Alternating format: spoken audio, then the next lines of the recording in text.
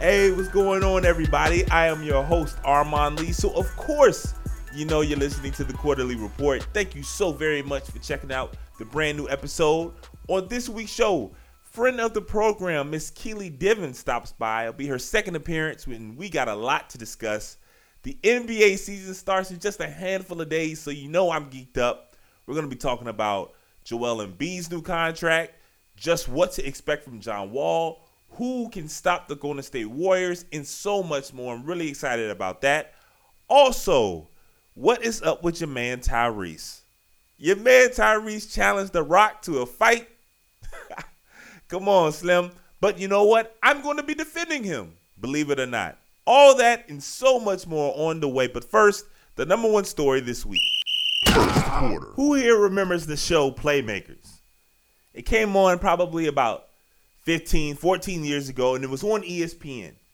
And it was kind of groundbreaking when you think about it, because it was, I believe, ESPN's first foray into their own production. You know what I mean? Like, we know ESPN Productions now because of the 30 for 30 documentaries, right? And we know how great those are. But Playmakers was a fictional show about professional football, you know, and it was scripted, completely scripted, and it was an ESPN production. So, you know how like USA has Mr. Robot, and TNT has Animal Kingdom, and TBS has, Snails. They have these cable networks have their own scripted television shows. And ESPN was kind of on the forefront of this, right? This happened in early 2000s. So, if you're like if you're like 30 or maybe in your 20s, you probably don't remember it, because again, this was 15 years ago. And if you're 30 now, I don't know if when you were 15, you're staying up on a Tuesday night to watch Playmakers. And if you did, I don't know how much you remember it. But the show was super dope, man, and it was wild. And at the time, I remember thinking, this show is super funny, it's super good, but this is way wilder than what's going on in the NFL, right? And then, of course, ESPN, they get the rights to Monday Night Football, and then I want to say it was Paul Tagliabue, but the NFL was like, nah, y'all got to stop this show. The NFL did not like Playmakers, and once ESPN got the rights to Monday Night Football, they killed that thing and put it in the ground stinking. It was over.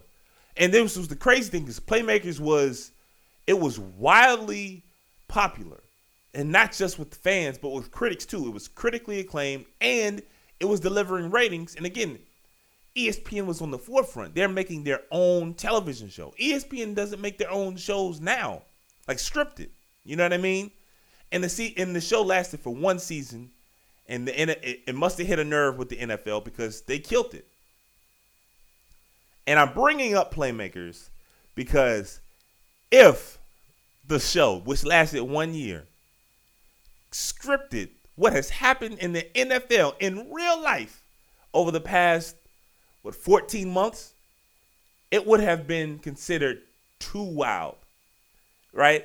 Too wild for reality. Stranger than fiction, right?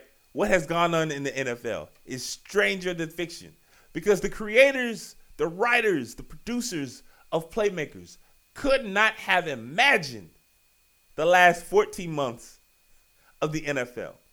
You think I'm exaggerating? Let's go back, right? August of 2016. You have a one-time superstar quarterback, one throw away from being a Super Bowl winning quarterback, all of a sudden deciding to take a knee to protest oppression in the NFL. That then sparks a year-plus long debate that still is going on to this day now, and I'll get to some of the particulars of that debate. But that's the starting point. Since then, right, since having the one-time star quarterback take a knee to protest, you've had arguably the greatest football player, no doubt the best quarterback of all time, but arguably the greatest football player of all time, right, slyly give praise to the president, a very controversial president, by having his Make America Great Again hat just perfectly position during an interview that you can see it during his interview. A quarterback who doesn't talk about anything, right? This is the best player maybe of all time endorsing a very, I don't even know if you could say the president now is polarizing. He's very controversial and unpopular, like record lows.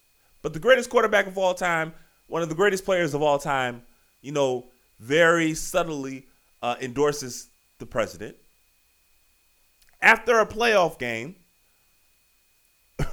you have a star wide receiver, maybe the best wide receiver, definitely one of the 3 best wide receivers, go on Instagram Live and post, his coach talking about one of the best teams in the league after a playoff game.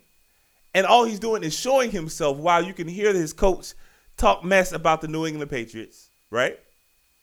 You have a former player who played for that New England Patriots team who is now you got to call him a serial killer, get arrested, right? He gets arrested. He then commits suicide.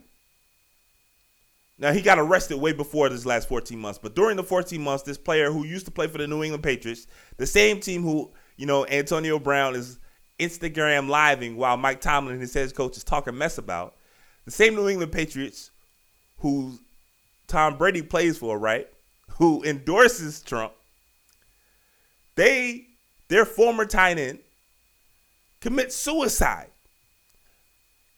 for being a serial killer. He commits suicide. This isn't funny, but just the fact that all this is happening, right? He commits suicide. It's then discovered that he has a gay lover, and some of the money that he is owed from the NFL, he gives to his gay lover. And then later on, it's discovered that he had the worst form of CTE imaginable at that short of a career span. So at 27, he had the worst form of CTE that they've ever seen at that age, stage 3.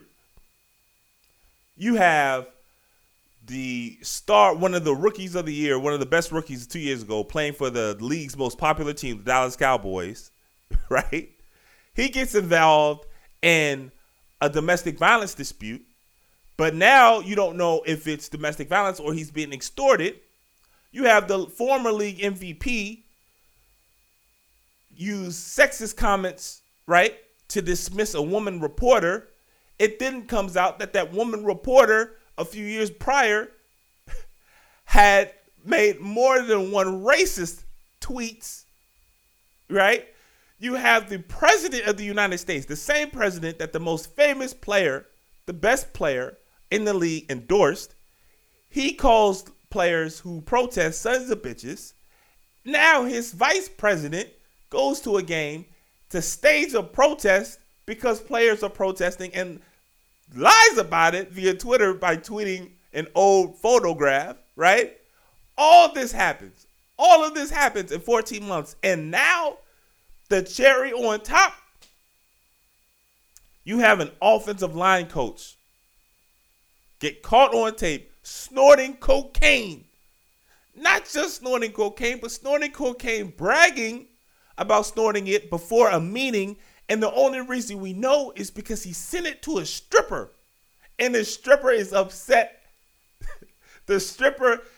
She's a revolutionary. She's a revolutionary stripper. She's upset that the league and teams are banning, right, or punishing players for protesting, the same protest that started this whole thing off with Colin Kaepernick.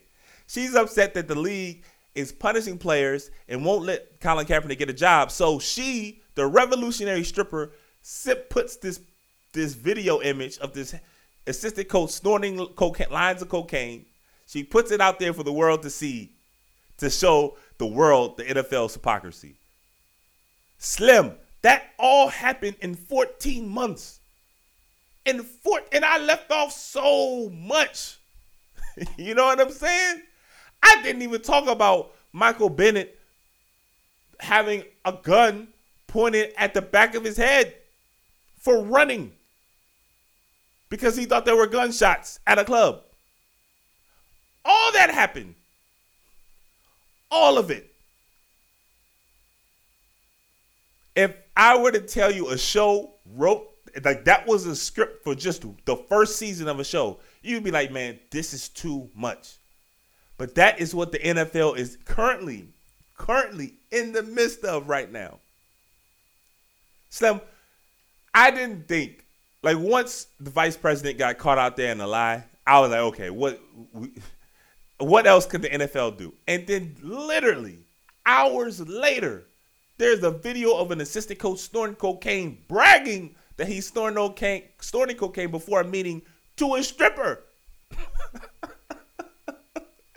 Yo, in the NFL, you can imagine, right? NFL headquarters, they're losing their minds, right? Losing their minds. And what I'm thinking, like, the NFL should just embrace this. The same way that we all loved playmakers because it was so crazy. The NFL keeps on trying to keep up this facade, right? That football, professional football is this wholesome, slice of Americana. Like it's apple pie, hot dogs, fireworks, and football. You know what I mean? And it's not. The NFL should just embrace that their league is basically back in the day, like gladiator days. You know what I mean? Like that's what it is. I keep on envisioning this image of Roger Goodell trying to keep up this facade of wholesome NFL, right? And he's basically like going pedal to the metal on a highway, right? And he's losing control of the car, and he's gripping the steering wheel so tightly because he knows that he's about to wreck. But he's trying his hardest. He's trying his damnedest to keep the car on the road. In the NFL, it's like, look, man, we aren't driving straight. This thing can't be controlled. You might as well just embrace it. This league it's crazy. It's chaotic. To call it chaotic is actually to understate just how wild things are in this league right now. You understand what I'm saying? Again, all those things that I just went through happened in 14 months. The league shut down ESPN's playmakers because they said that, it was putting the league in a bad light. Slim, how can you put the NFL in a bad light? Dog, one other thing I didn't mention. Oakland Raiders football player jumps out of his car and ready to fight a fan because the fan had a premeditated, idea of trying to get money to sue this football player. The whole league is crazy. The whole league is nuts. And in 14 months, they've given us better drama, more crazy plot twists, cliffhangers than playmakers could have ever imagined, ever envisioned. The NFL is like the pinnacle of reality TV, and that, my friends, should scare the out of all of us. All right, y'all, man, that's quarter number one. Hopefully you guys enjoyed that. Man, if you think that the NFL is stranger, is wilder than playmakers, let me know your thoughts. All you got to do is tweet at me. I'm at Quarterly, QUARTERLEE show. Tweet at me on Twitter. Let me know your thoughts. Let me know if you agree that the NFL is really just playmakers on steroids, or maybe I'm slicing the thing. Let me know either way. All right, guys, so that's quarter number one. We're going to step outside of the sporting realm for quarter number two. It's our second topic this week. I've told you guys this before. I'm obviously a huge sports fan, but I love talking about things outside of sports on this podcast. In fact, they're my favorite topics, whether it's artificial intelligence or music, television, whatever. And this week, we're going to do so with one of my favorite movie franchises. Are you serious? Long time no see, Devil. Yeah, I don't know if you've been paying attention to current events. I've been pretty busy lately. Oh, yeah, that actually makes sense. So I guess I should do this more often for the sake of humanity, huh? Hey, you said it. I didn't. Okay, well, who am I playing devil's advocate for this week? Well, this week is going to be a little bit different. We're going outside of the sports world. This week, you're playing devil's advocate for Tyrese for calling out The Rock for postponing the new Fast and Furious movie. Ah, damn, Joe. This is the hardest one yet. Oh, man. All right, here goes nothing. Let's be honest, okay? The music industry hasn't been too kind for Tyrese recently, right? In fact, I'd venture out to say if you take the Fast and Furious movies out of the equation, Tyrese is best known for Baby Boy. You know what I'm saying? Jody, Guns and Butter. You know what I'm saying? So with that as the backdrop, Tyrese, you know, those Fast and Furious checks, they are really important to that man. You know what I'm saying? I mean, think about it. Think of everybody else who's in Fast and Furious. You know, The Rock's got an HBO television show that's successful. The Rock, you know what I'm saying?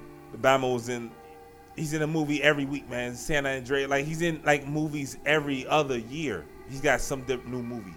And the Bama will wrestle from time to time. You know what I'm saying? To make that bread. You got Vin Diesel.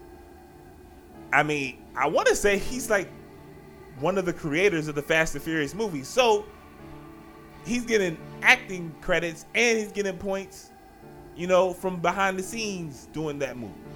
And he's got like a deal with Ford. You know, you hear him in those Ford commercials. He's making money all over the place. Whether his movies outside of Fast and Furious are successful or not, he's diversified his money.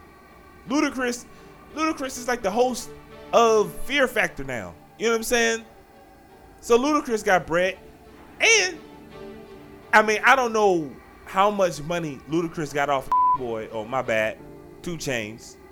But you would think, you know, he's making money off of 2 Chainz rapping because, you know, he used to work on Disturbing the Peace. So, again, diversifying your money. Go down the list. Even the new girl. I don't know her name, but she's on Game of Thrones, right? So she getting money from HBO. So everybody else on that entire cast is making money outside of Fast and Furious. And what's Tyrese doing? Right? What is he doing?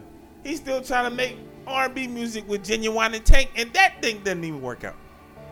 So with that as your context, Tyrese needs the money. You know, those Fast and Furious checks gotta be nice, right? They're like the biggest movies of the year. Each time it comes out, Fast and Furious breaks this new record. So, you know, if you Tyrese, you know, you're not singing anymore. There's no Baby Boy 2. What else you gonna do?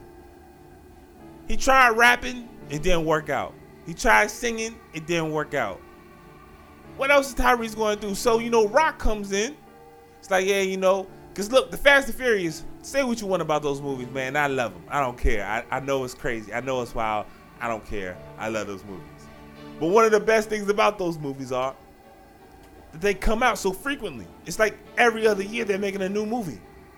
It's probably part of the reasons why it's so successful, because they won't let you take time to realize how absurd the plots are. They just keep on churning them out. It's like McDonald's. If McDonald's actually, like, you know, Chick-fil-A is off on Sundays, and McDonald's were actually off one day a week, every week, people would start thinking, man, McDonald's is so gross. It's so bad for you. I'm going to stop. But they keep on churning out those Big Macs. You know what I'm saying? That's what Fast and Furious is. So these movies usually come out every other year. And now they're going to wait like 3 years or 2.5 years until it comes out again. So Tyrese, you know, his ribs are touching. He's like, man, damn, that's another year I got to wait without getting a check. Everybody else is straight because everybody else is doing things outside of Fast and Furious except for Tyrese. His bread ain't like that. So, yes, Devil, this is the best I can do for you, man. All right, that was tough, but let's be for real, man. Tyrese is dumb as for this, young. Hey, what is he thinking? Yeah, he better sit his ass down at the back of the bus and start singing about Coca-Colas again.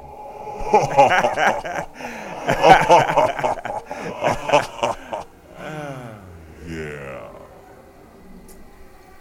This is creepy as so I'm gonna let you go. And please, Devil, don't start World War III while you're gone. Alright? I made no promises, Armon.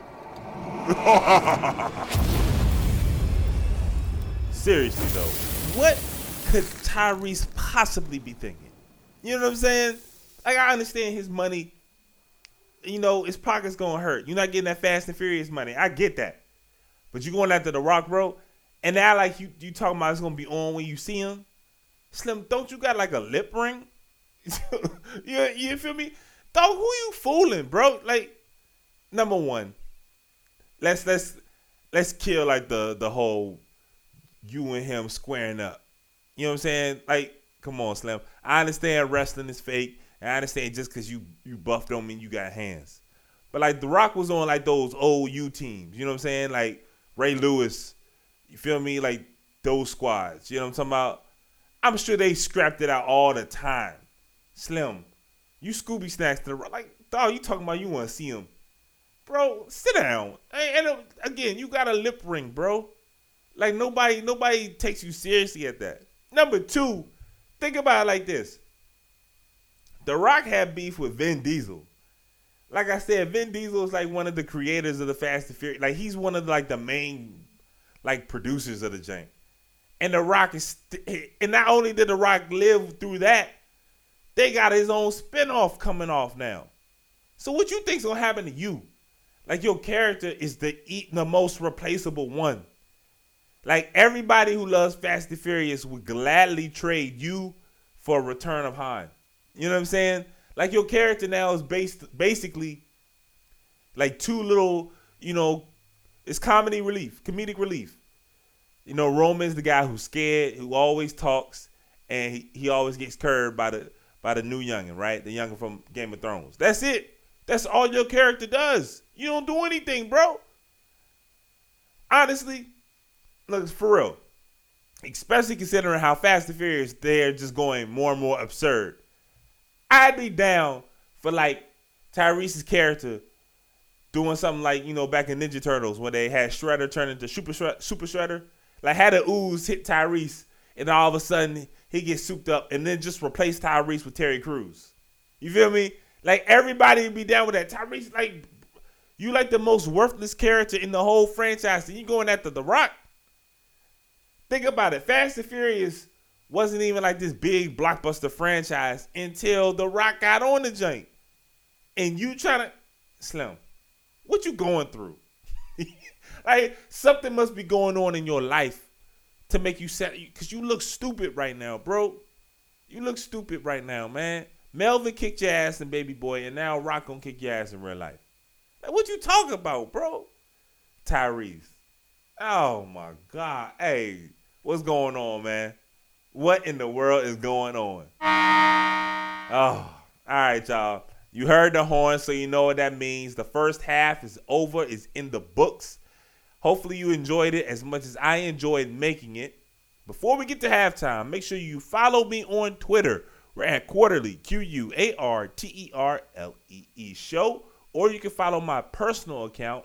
That's at Armon, ARMON _Lee, LEE. You can also follow the show on SoundCloud. All you got to do is go to SoundCloud and search The Quarterly Report. Quarterly Report, again, that's QUARTERLEE. And while you're at it, go to iTunes. Subscribe to the podcast. Subscribe. All you got to do is search in the podcast directory of iTunes. Type in the show, The Quarterly Report. You'll see my icon. Click on it. Subscribe. And please rate and review the show. Let me know what you like, what you don't like. Let everyone know what you like. Rate the show while you're at iTunes. All right, y'all.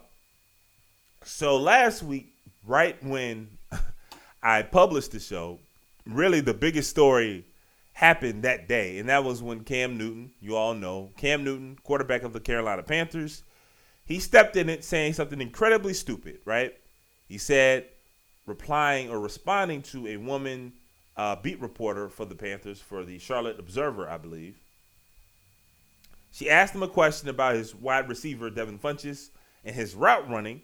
And before he answered the question, he laughed and said, "It's funny when females talk about routes." The joint was so stupid. just so sexist, so dismissive. And Cam was in the eye of the storm, you know what I mean, for several days, up into really the cocaine snorting offensive line coach, right? That's the only thing that was able to save Cam Newton. But I am curious because Cam Newton, he had issued an apology a day later. And then on Sunday, he wore, the emblem, the lady, the cartoon, the iconic cartoon during World War II of the woman rolling up her sleeves. I forget her name. But that's an iconic image. You know what I'm talking about. Cam Newton wore that on his hat as if, he's now a champion of women's rights, despite the fact that he made an incredibly sexist comment.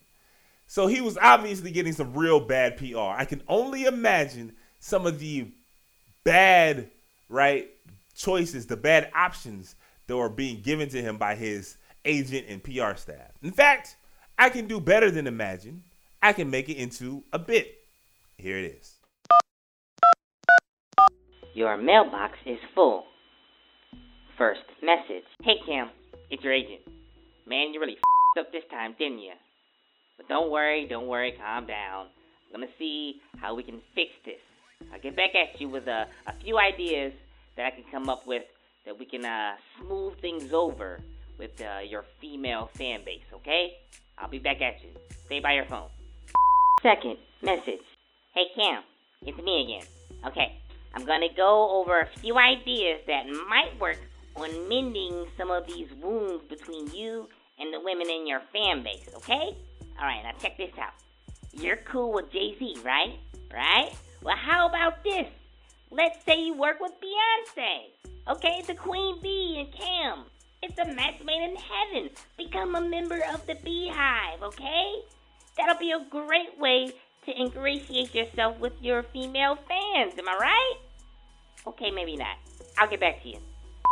Third message. Alright, I know what we do. I've scheduled you with an exclusive one-on-one interview with none other than Megan Kelly. This will surely open you up and make you relatable to all the women in your fan base. This is a slam dunk, right? Alright, let me know. I'll get back. Fourth message. Okay, I've got it. The perfect solution for this mess that you've made, Cam. Deflect. That's what everybody does nowadays, okay? Like, whenever African Americans talk about police brutality, what do? We talk about Chicago, black on black crime. Well, in this case, that's what you do. I've already got a few of my best private investigators digging up some of these tweets from this woman reporter. Now, we just bring up some of her dirt and everybody forgets about what you said. It's brilliant. Let me know what you think. Fifth message. Hey, Cam, last idea, okay? This may be the best one yet. Alright, so we've just lost Dannon as a sponsor. But it's okay, right? Because look, we're in a very diverse time. Everybody likes diversity, okay? So yogurt is white. How about now we schedule you with an endorsement with Betty Crocker and pudding, okay? So you lose the white yogurt, but you get the black pudding. It's perfect. Cam, you gotta work with me here, okay? You gotta respond to my voicemails, all right? I've left you like 6-7 voicemails. You haven't called me back yet. Let me know, okay? All right. End of messages. One of the problems of having a podcast that debuts on a Thursday is that there are a lot of stories that kind of just slip through the cracks, right? I usually get started, to pull the curtain back a little bit, I get started on the podcast, ideas will pop up in my head literally like on a Friday.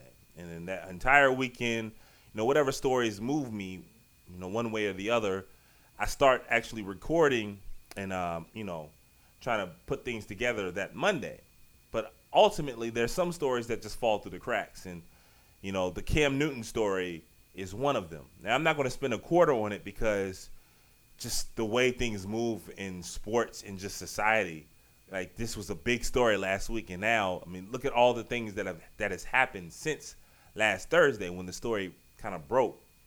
But I definitely wanted to spend a little bit of time. So this is going to be stoppage time. Like I said, from time to time, we're going to have a little bit of break, either before halftime or right after halftime. And I thought this was perfect because, and I said this before, ultimately, it's on us to check this type of behavior. You know what I'm saying? Like, it can't be always women, right, fighting this fight. Like, we gotta step up too.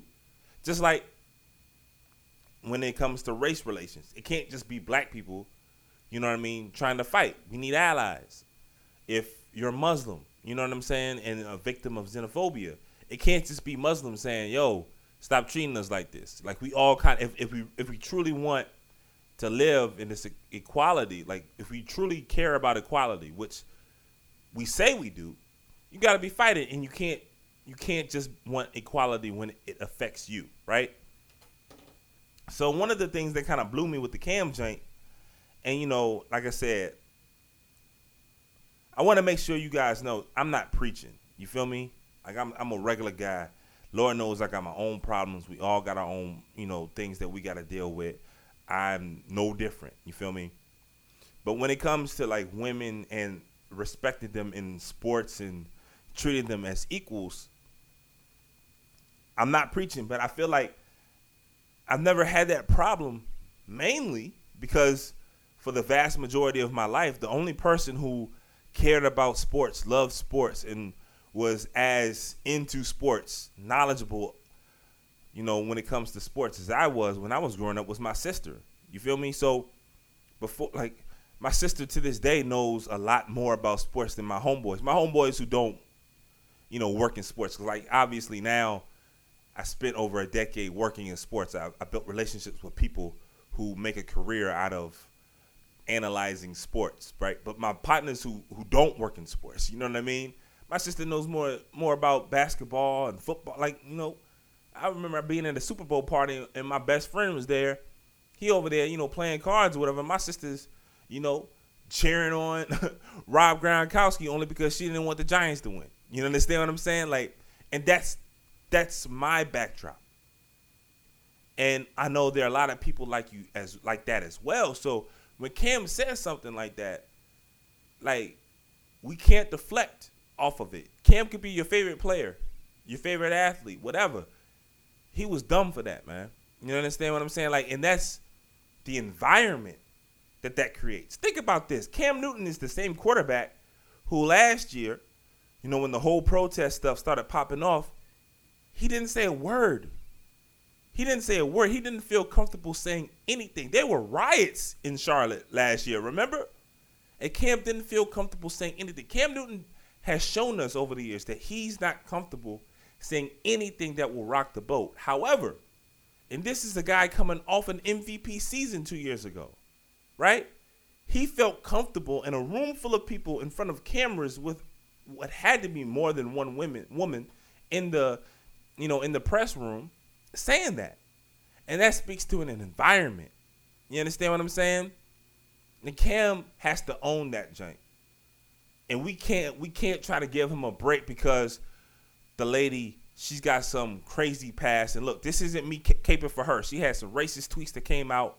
And she, like, the fact that she still works there, I think she still works at the Charlotte Observer. I'm not sure. But the fact that she still works there is a problem. She got to own up to that joint too. But let's not kid ourselves, right? Cam didn't say what he said in response to her tweets. Nobody knew about them joints. You feel me? So that's a deflection tactic. You know what I mean? It's like we said in the halftime joint, right? When black people talk about police brutality and inequality in the criminal justice system, people who don't care, they always throw out, oh, well, what about black on black crime? What about Chicago?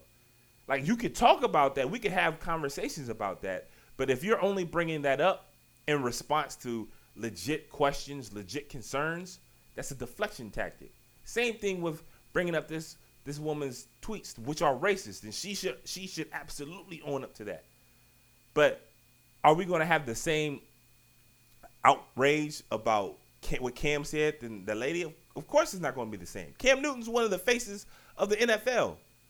I don't know who this lady is. The only reason I know who she is because Cam said something to her. You feel me? Think of it like this. When Cam Newton won the MVP, that was everywhere, right? That woman could have won a Pulitzer, and she wouldn't have gotten 1/1000th of the coverage Cam got. So, of course, we're not going to cover when they say something stupid the same way. Cam Newton's a star. She's not. She's an idiot who says something stupid on Twitter and should be fired, right? But that doesn't absolve Cam Newton for his dumbass comments either. And I'm going to talk to you, and I'm going to get off this after this because I want to show you when I say the environment, right? Last year, my daughter, y'all know her. She's on the show from time to time, man, my world. You know what I'm saying? I'll never forget, man. One day I pick her up from after school, and I'm talking to her. I'm like, how's your day, baby? How was recess? And she was like, Daddy, she was in the first grade last year. She was like, Daddy, I wanted to play basketball, but this one boy said I couldn't play because I'm a girl. So, y'all know me. Y'all already know how I carry that joint. I was blown. You feel me? Ain't nobody gonna tell my baby she can't play basketball because she's a girl. My daughter, I put my daughter's basketball sports IQ up against adults. Like, my daughter loves sports. You know what I'm saying? And nobody, whether you're an adult or some little first grade, second grade boy, gonna tell my daughter what she can't do because she's a girl. Like, she's not worthy. So I'm gonna tell y'all what I did, right? And it was during the winter months, right? So, it was one of those adjustable hoops where you put the broom in the hoop and you lower it. So I went to a court that had one of those adjustable hoops. And I told my daughter, tomorrow, not the next time you see him, tomorrow you make sure you see him and you go up to the hoop and you dunk on his ass, right? And no lie, I spent probably a half hour going over dunks with my daughter. You know what I'm saying? Just so she made sure that she let that little Bama know. Because I'm not playing like that, Joe. And that's what I'm talking about, the environment. That little boy didn't know to say that. That's a learned behavior. And here's the wild thing, right? The vast majority, I'm assuming this, right? But I'm assuming the majority, I have a majority male listening audience, right, from my podcast. But even if I don't, right, the men listening probably hear that story, like some little boy telling my daughter that she can't play basketball because she's a girl. I'm assuming that all of y'all are like, yeah, man, Armon, that's crazy. Yeah, you should have told your daughter to dunk on his ass. You know what I'm saying? Let that little Bama know off rip. But here's the crazy thing, right? If I do my job as a father, as a parent, my little daughter won't be my little daughter her whole life. She'll be her own woman, right? So when she's 7, all the males listening to this radio, all this podcast, all the men out there will see this as, oh, man, that's wrong. But they're seeing my daughter as my daughter. They're not seeing her as the woman that she's going to grow and be. So when she's 7, we can all understand that's wrong. But when she's 27, no one cares, right? When she's 47, no one's going to care how she's treated because this environment is everywhere. And it's on us to check that joint. You feel me? So, again, I'm not preaching. I promise you I'm not. I got my own stuff. We all got our own stuff. But it's on us, man, because that joint's wild, man. Cam had to take that L, and he did, but let's not deflect off that. You feel me? Again, the lady reporter, she got her own stuff. She needs to be held accountable, but Cam does too. And we don't need to deflect off what Cam said to make a point or try to ease the situation. Nah, Cam messed up, man, and he got it. That's on his head. All right? All right. So that's over with that. I had to get that off my chest, but we're going to keep things moving with my guest this week, friend of the program, Miss Keely Diven. She's a social producer at NBC Sports Washington. She's a huge NBA head. She's a friend of the program and was even a former co-host of mine on a short-lived NBA internet show. Of course, I'm talking about the one and only Miss Keely Diven. Keely, what's going on? I am great. Great to be on. Great to talk to you. You guys are going to want to make sure you follow her on Twitter. She's a really fun follow, a big-time NBA head like myself. She's at Keely Diven, NBCS. That's Keely, Keely, Diven, Diven, NBCS. So, Keely, like myself, you're a huge NBA fan, and we're going to get to the NBA and so many topics in a second. But before we start, I just finished talking about Cam Newton, and as a woman in sports, I'd like to hear your perspective and hear what you think about, I guess, the entire Cam Newton saga and your feelings on, Cam's sexist remarks. Well, first let me just say about Cam Newton that it's really hard to change people's minds about social attitudes that they've had for a long time, right? Right. So people associate, men with sports and feel like, maybe women don't know what they're talking about because they haven't played, let alone the fact that, 99% of male sports journalists have not played either. Exactly. I know. But you don't say that, right? Right. You have to be self-aware enough to realize that what is politically correct and not. I don't care what Cam Newton privately thinks, frankly, because maybe because I'm a woman, I didn't grow up watching athletes being like, I could be that guy. So right. I don't really look to athletes as a role model necessarily. So Cam Newton can have whatever backwards ass views he wants to have in private. But if you're the team and you're his sponsors, first of all, of course he lost Dannon as a sponsor. Who right. do you think eats Dannon yogurt? It's not a bunch of dudes. Yeah, people at their Super Bowl parties aren't curled up on the couch with a cup of Oikos. No, that's us. Right. And so if you alienate women, or you say something that was politically incorrect and ignorant and backward and all of those things and sexist that Cam Newton's statements clearly were, right. you have to expect to be losing money out of your pocket. You're hurting the NFL's brain. It's not like they don't have a lot going on right now. Right.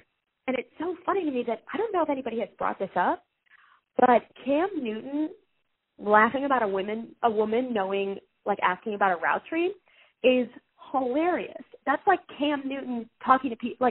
It's funny to me because we think of women as not interested in sports or interested in fashion. Meanwhile, Cam Newton is the one standing there with a feather in his fedora at every press conference. It's like, Cam, well, then you probably shouldn't be able to wear those velvet loafers if you're so concerned. If women can't talk about right. sports, you need to give back those embroidered pants. You know what? You're right. If we're going to do the whole gender bias, gender stereotypical, roles, then yeah, Cam running around with the super young pants on and the shirt that looks like a blouse, what are you doing? The whole thing is kind of, it's not funny, but it is funny in that light. So you're right about that. I didn't think of it like that. All right, but the reason I wanted you to have you on is because like myself, you're a huge NBA head. So we're just days away from the start of the season. I can't wait. This offseason has been amazing. A lot of teams have made moves for the one goal to beat Golden State and to win an NBA championship. Like I said, a lot of teams have made moves though, and it's added to an exciting offseason. But ultimately, my question to you is, which team's new moves, right, have gotten them closer? What team is the biggest potential threat to stopping a Golden State repeat? Oh, man. So I don't think any team has a very realistic chance at stopping Golden State. I'm going to say that just right off the bat. But right. I think right now that would be the Thunder and the Cavs. I think if Isaiah Thomas is healthy, you have a fourth quarter scorer that replaces Kyrie Irving, but you also picked up Jay Crowder and right. Dwayne Wade. And Jay Crowder is one of the best perimeter defenders in the league, and that was your weakness against the Warriors.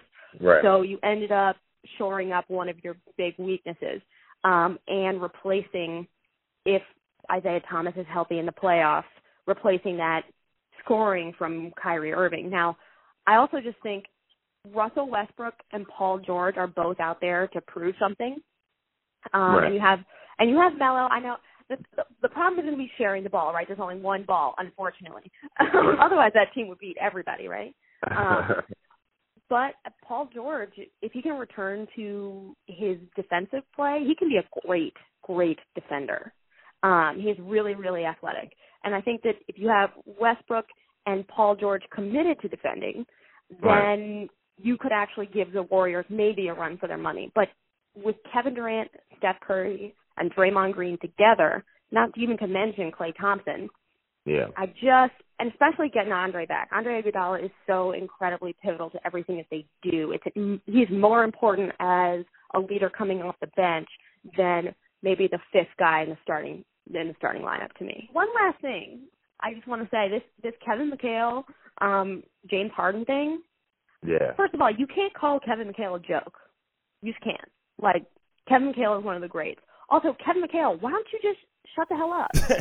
Exactly. That whole, you know what? For those of you who don't know what we're talking about, Kevin McHale, former Houston Rockets head coach, legendary NBA player, Hall of Famer, was, I don't know what they were talking. They were talking about Houston, and Kevin McHale was like, James Harden is an amazing player. He's a great player, but he's not a leader. And, James Harden, naturally took that as a shot. And the whole thing is crazy because it just felt so unnecessary. I don't know what Kevin McHale was doing. And the thing about it is, former coaches, they kind of annoy me when they're on like television. I love Jeff Van Gundy, and Doug Collins, right? But all the other ones, they annoy me because it's like this unwritten rule. You can never criticize a coach, whether it's a former coach, current coach. You can never criticize them. But they stay throwing dirt on their former players. And Kevin McHale, I'm like, Slim, you are an amazing player. You're right, Keely. He's a great player. But, Joe, you're always going to be remembered as the guy who traded Kevin Garnett for like a 5-piece chicken nugget dinner. You understand what I'm saying? Like, you traded KG for Al Jefferson and the Pips. Like, what are you talking about? Like, come on, Slim. Don't do that. I know. Jay's crazy. Once again, guys, I'm joined by friend of the program, super dope person, super dope NBA follow on Twitter, Miss Keely Diven. She's a social producer at NBC Sports Washington. Make sure you follow her on Twitter. She's at Keely Diven NBCS. All right, Keely, this will be my last question to you. You obviously cover John Wall and the Wizards for a living, so you know them extremely well. John Wall made a huge leap last year. He's one of the game's elite players. And now, there's real anticipation, real excitement in the area, in the city for like the first time that I can remember in a long time. There's a lot of expectations on the Wizards and John Wall for him to carry them into the Eastern Conference Championships. So my question to you is, what are your realistic expectations for not only John, but also the team?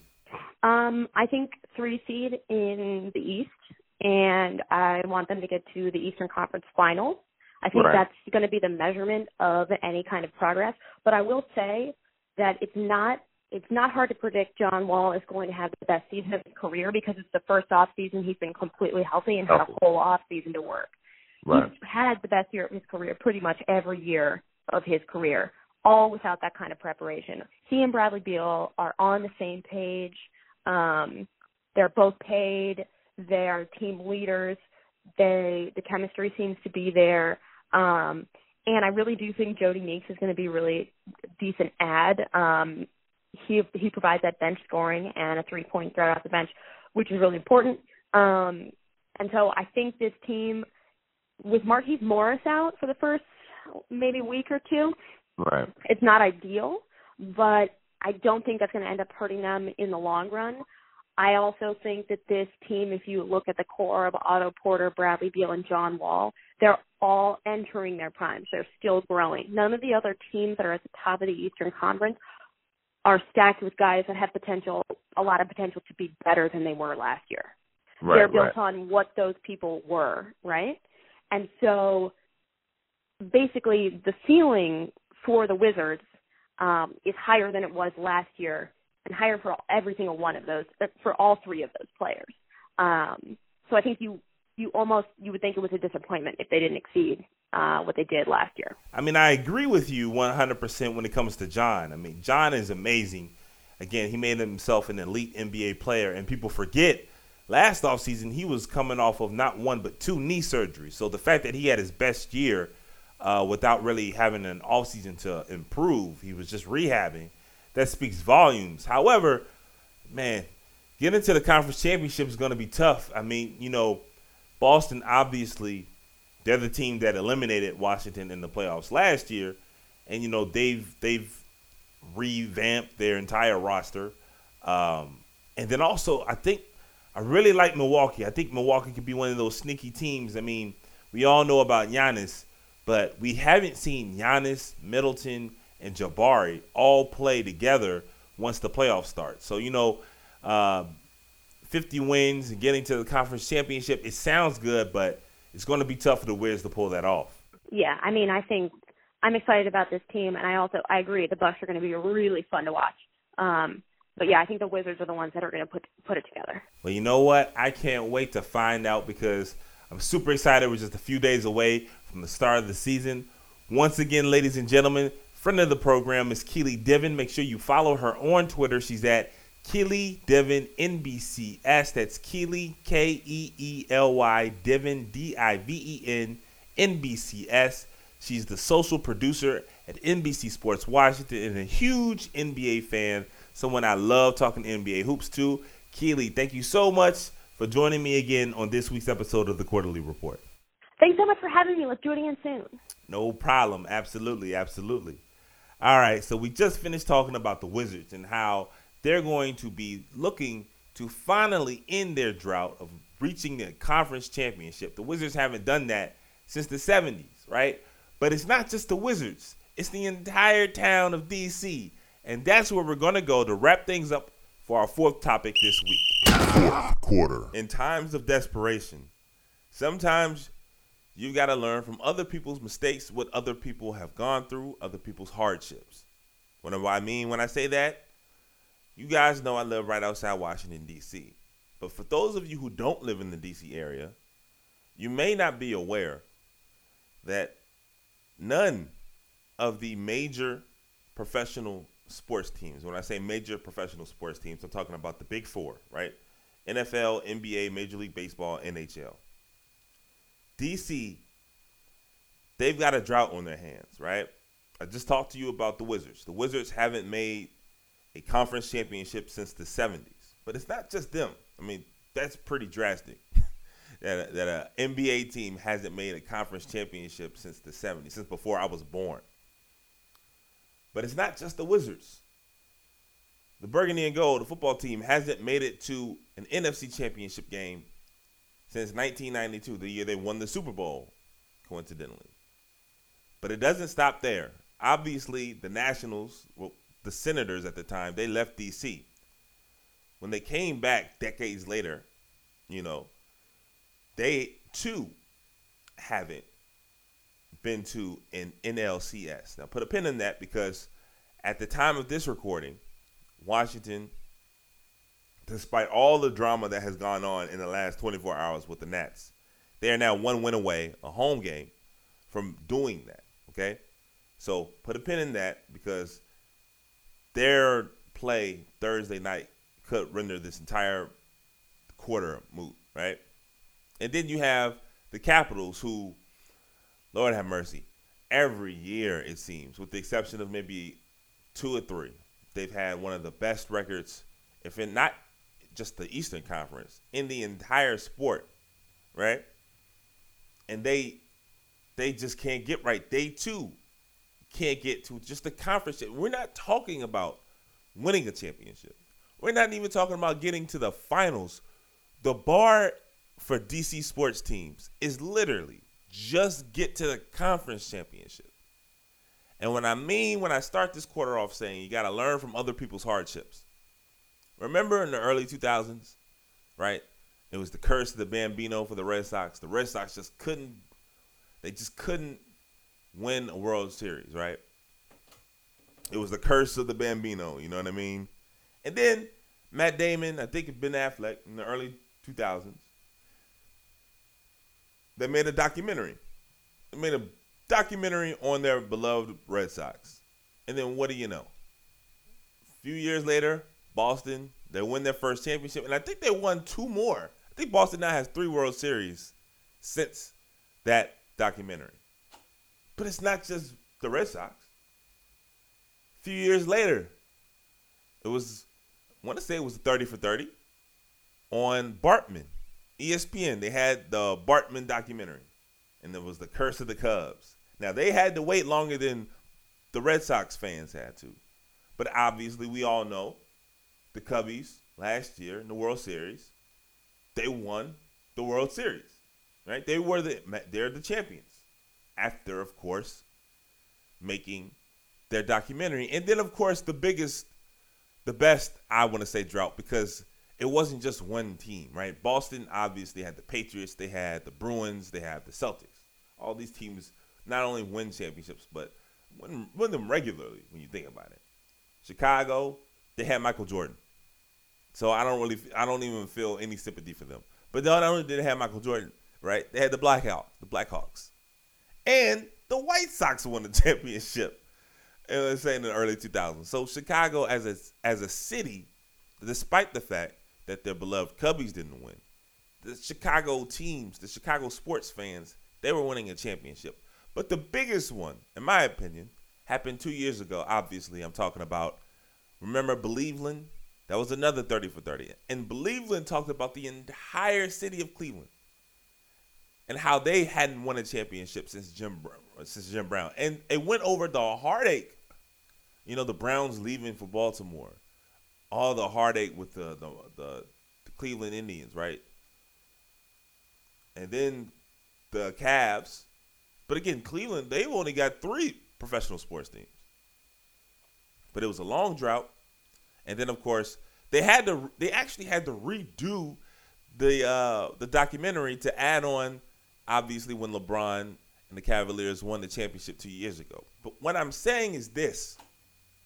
When we've seen it now 3 times, what they say, 1 time could be an exception, 2 times, you know, is a question, but 3 times equals, you know, you have something. That's not how the phrase goes. I just completely butchered that. But y'all know what I'm talking about. 3 instances now where the documentary provides the needed kryptonite, right, to end the curse. DC fans, if the Nationals lose Thursday night, and again, this podcast comes out Thursday morning, so by Friday, this whole thing could be crazy. But if the Nats lose at home against the Cubbies, after all the shenanigans that have gone on with Steven Strasburg the last few hours, y'all, somebody in D.C., Maryland, Virginia, wherever the hell, y'all better make a damn movie. It's obvious what you got to do. And look, man, D.C., all the people who live in D.C., so many creative people out here. So many. Dave Chappelle, Aaron Magruder, you know what I'm saying? That's just to name a few. Those are 2 people who pop off my mind. And that's just like from an entertainment standpoint. But there's so many people all over the place who you could just, you know what I mean? Make a damn movie, because this is crazy. It's been since 1998 because the Capitals went to the Stanley Cup Finals. But since 1998, no team in D.C. has made it, again, not just win a championship. All those other teams were talking about winning a championship. D.C., they just got to get to the conference championship. Just be a Final Four team. You know what I'm saying? The Nationals only got to win 3 games. That's all it's going to take for them to get to the NLCS. That's it. That's it. And the documentary, if you were to really think about it, and if you're not from D.C., if you're not aware of this D.C. sports that I'm talking about, this D.C. sports curse, you probably think, oh, man, he's just sicing. All right. There's no other professional team, no city with 4 professional teams that has had a drought this long. In fact, I don't know if there's any city. I would have to double check with Buffalo, because Buffalo has 2 teams. And I'm not quite sure if the Sabres, their hockey team, has been to a conference championship. But I'm willing to just go ahead and bet. But think about every other city, right? Charlotte. The Hornets, the Panthers were in the Super Bowl just a few years ago. Miami. Miami's got 2 rings. The Marlins. And then we know about the Heat. Seattle, you got the Seahawks. You know what I mean? Just go through the cities. Hell, Utah has 1 team, 1 professional basketball team, and they went to the conference championships in 06, 05? So the whole thing is crazy. I don't know if there's a city. I know there's no city with 4 professional teams, but there may not be a city with, again, I had to double check with Buffalo, man. But that's it. And that's crazy. And when you break it down, you could probably do a 30 for 30 on just each individual team. It would have to be like an OJ 30 for 30, like a 6-part series. Because, again, if you're not from D.C., you probably have no idea about it. But let me just walk you down memory lane. I would say before the last few hours, the Nationals would be the fourth team, right? In terms of just the least wild behavior, like the wild things that have happened with this team. Because, they're relatively new. They've only been here a little bit over a decade now. But we know about what happened with Strasburg. And again, if you're not aware, Steven Strasburg, Game 4, originally got rained out in Chicago. So it gave them, their second best arm an extra day to take them out. Steven Strasburg started Game 1. And apparently, he said no. You understand what I'm saying? He wasn't feeling well. He had the sniffles because he was jogging. And he had the sniffles because he had, I don't know, there was a lot of mold in his hotel room. I don't know. So originally, he was supposed to miss the Game 4 start because of a reaction to mold. But then he must have got killed in the clubhouse because the next day, Wednesday morning, he goes into Dusty Baker's office, says, I'm going to play. And then, of course, he pitches an amazing game. An amazing game in a huge spot. Steven Strasburg's entire credibility, his entire, legacy in D.C. was about to be ruined because we haven't even talked about 2012 and the shutdown. People still get upset about the Steven Strasburg shutdown here in this town. Hell, John Feinstein won't let anybody forget that jank. Every time he talks about the Nationals, we got the shutdown. Shutdown was the Nationals. They were looking like, they were playing well, started the playoffs. But Steven Strasburg was coming off, I want to say Tommy John, but some type of arm injury. And they had a pitch count on him. Pitch count just to, save him because he had already gone through it. So the Nationals are eyeing the pennant chase, right? And once the playoffs are about to hit, they shut Strasburg down. The Nationals lose and the DS. And they shut Strasburg down to save him for preventative measures. But there was really no science, no data to support that. And, of course, Strasburg got hurt several years later. The whole thing was ridiculous. It was a mess. The Nats had a good chance as any, to make it to the World Series that year, to win a pennant. But they shut down, at that point, their ace. At that point, Steven Strasburg was the Nationals' ace, and they shut him down. So that's the Nationals, for instance. Actually, I got maybe even the biggest, craziest note for the Nationals. The face of their franchise, right? The face of the league, probably, Bryce Harper, a few years ago, got beat up in a dugout by Jonathan Papelbon. Where does that happen? And that team didn't do anything. Jonathan Papelbon was brought in to be their closer. They had a closer, Drew Storen. Papelbon comes in, Storen falls apart, and Papelbon was a complete mess. But to put the cherry on top, he beat up the face of their franchise in front of the world.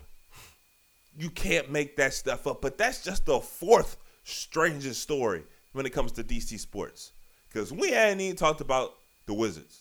The Wizards, Lord have mercy, they'd be number 3. The Wizards have,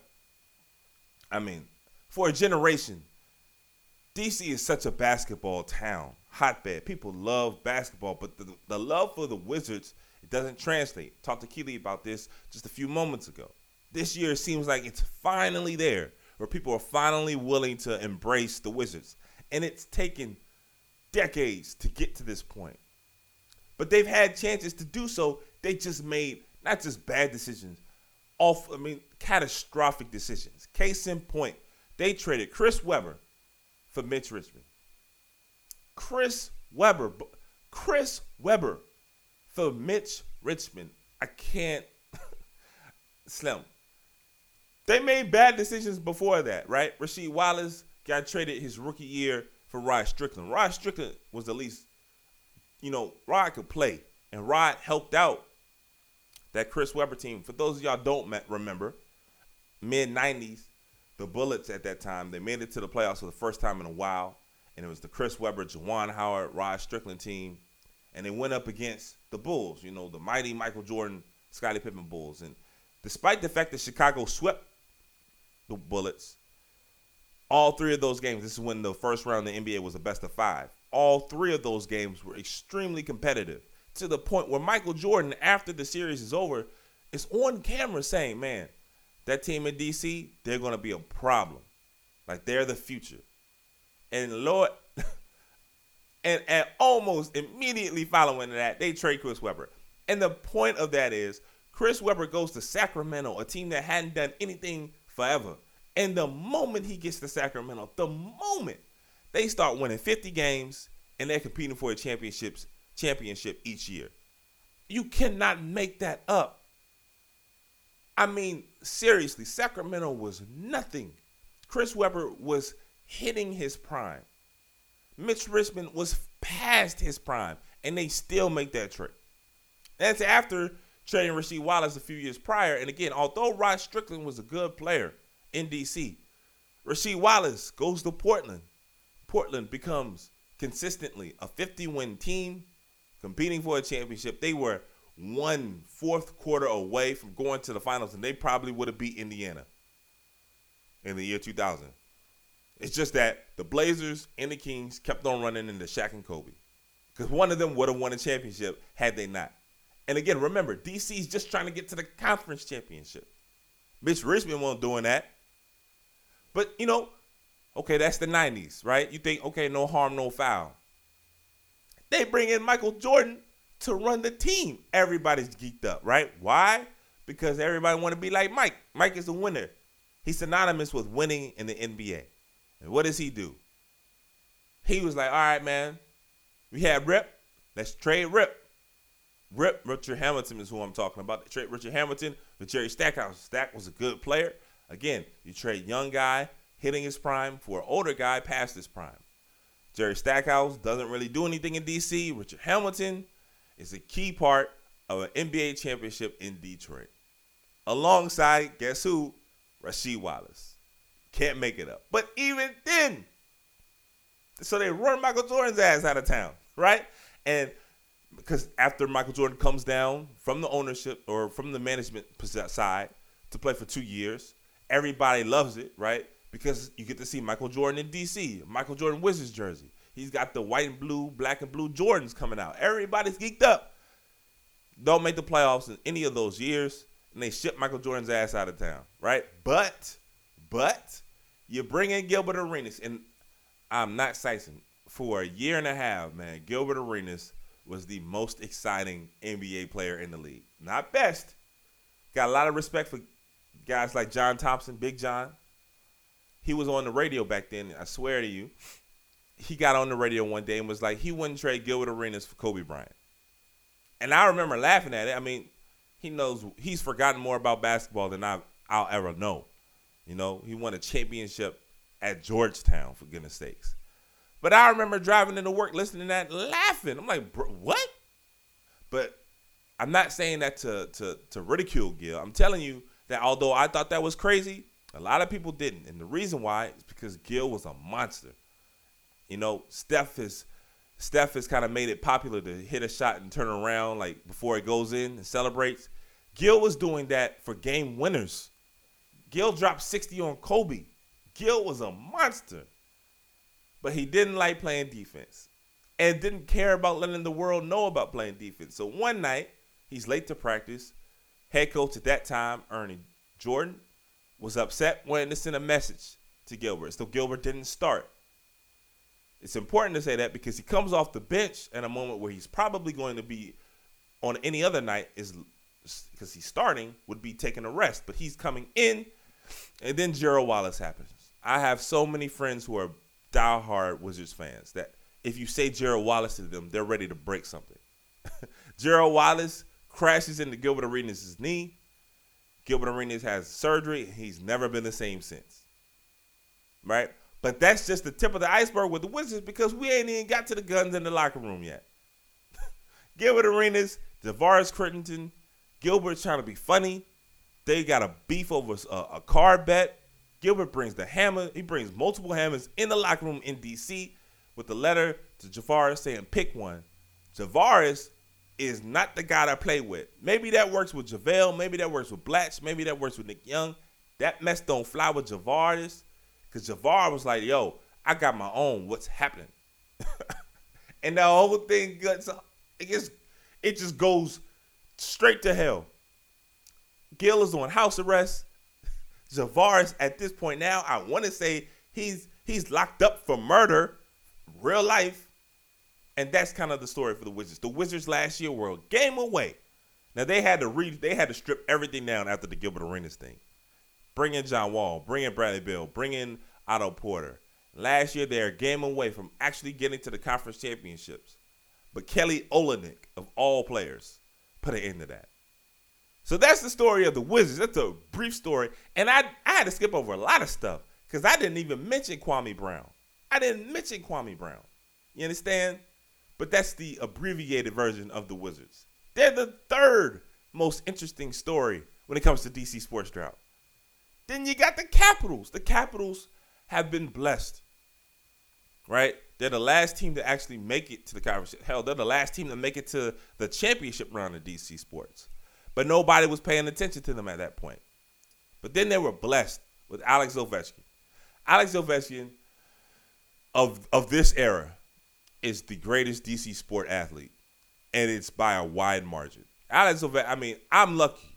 You know, I grew up Richmond, Virginia, lived out west for a while, lived out in Portland. I grew up, I didn't watch hockey. I didn't pay attention to hockey. You know what I mean? I had NHL 94 because that game was fun as hell.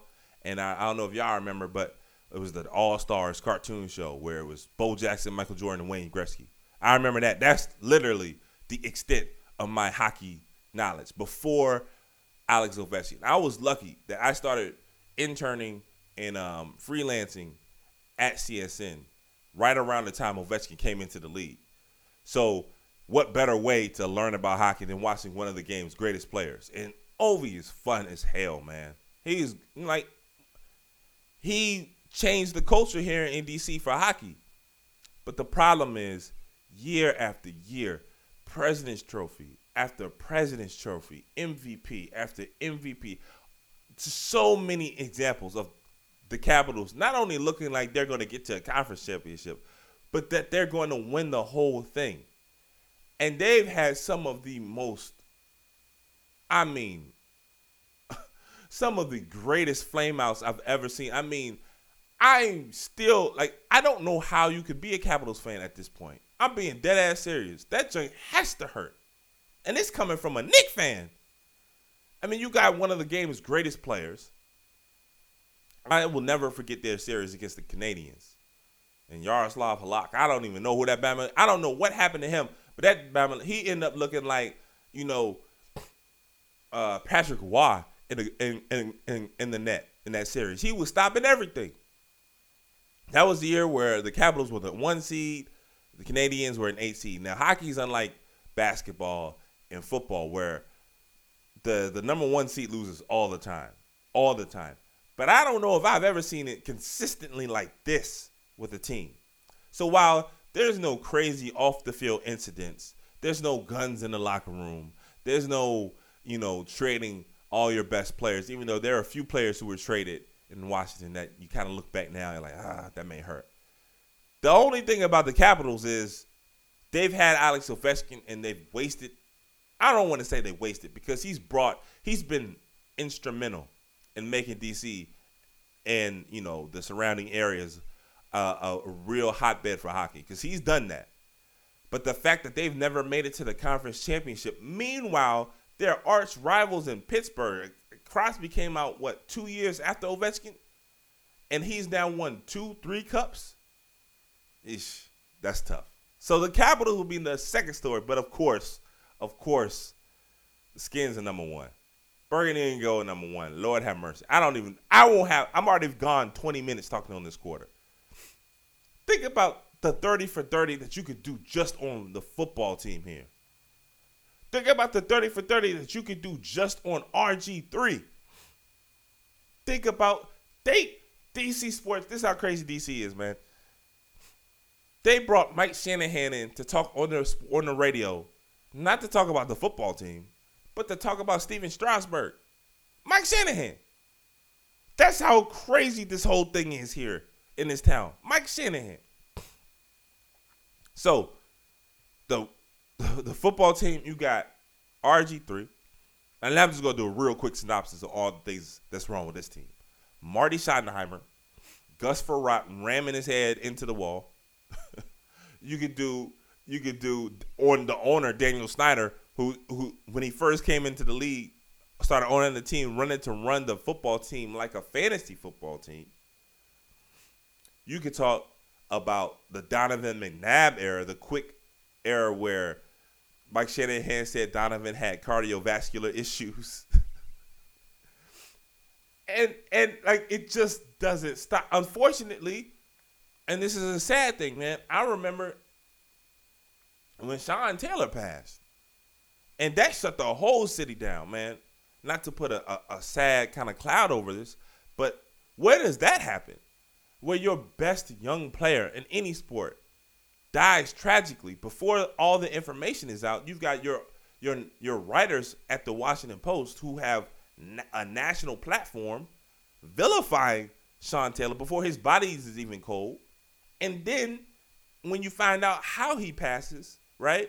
He's defending his child and his girl. You know what I mean?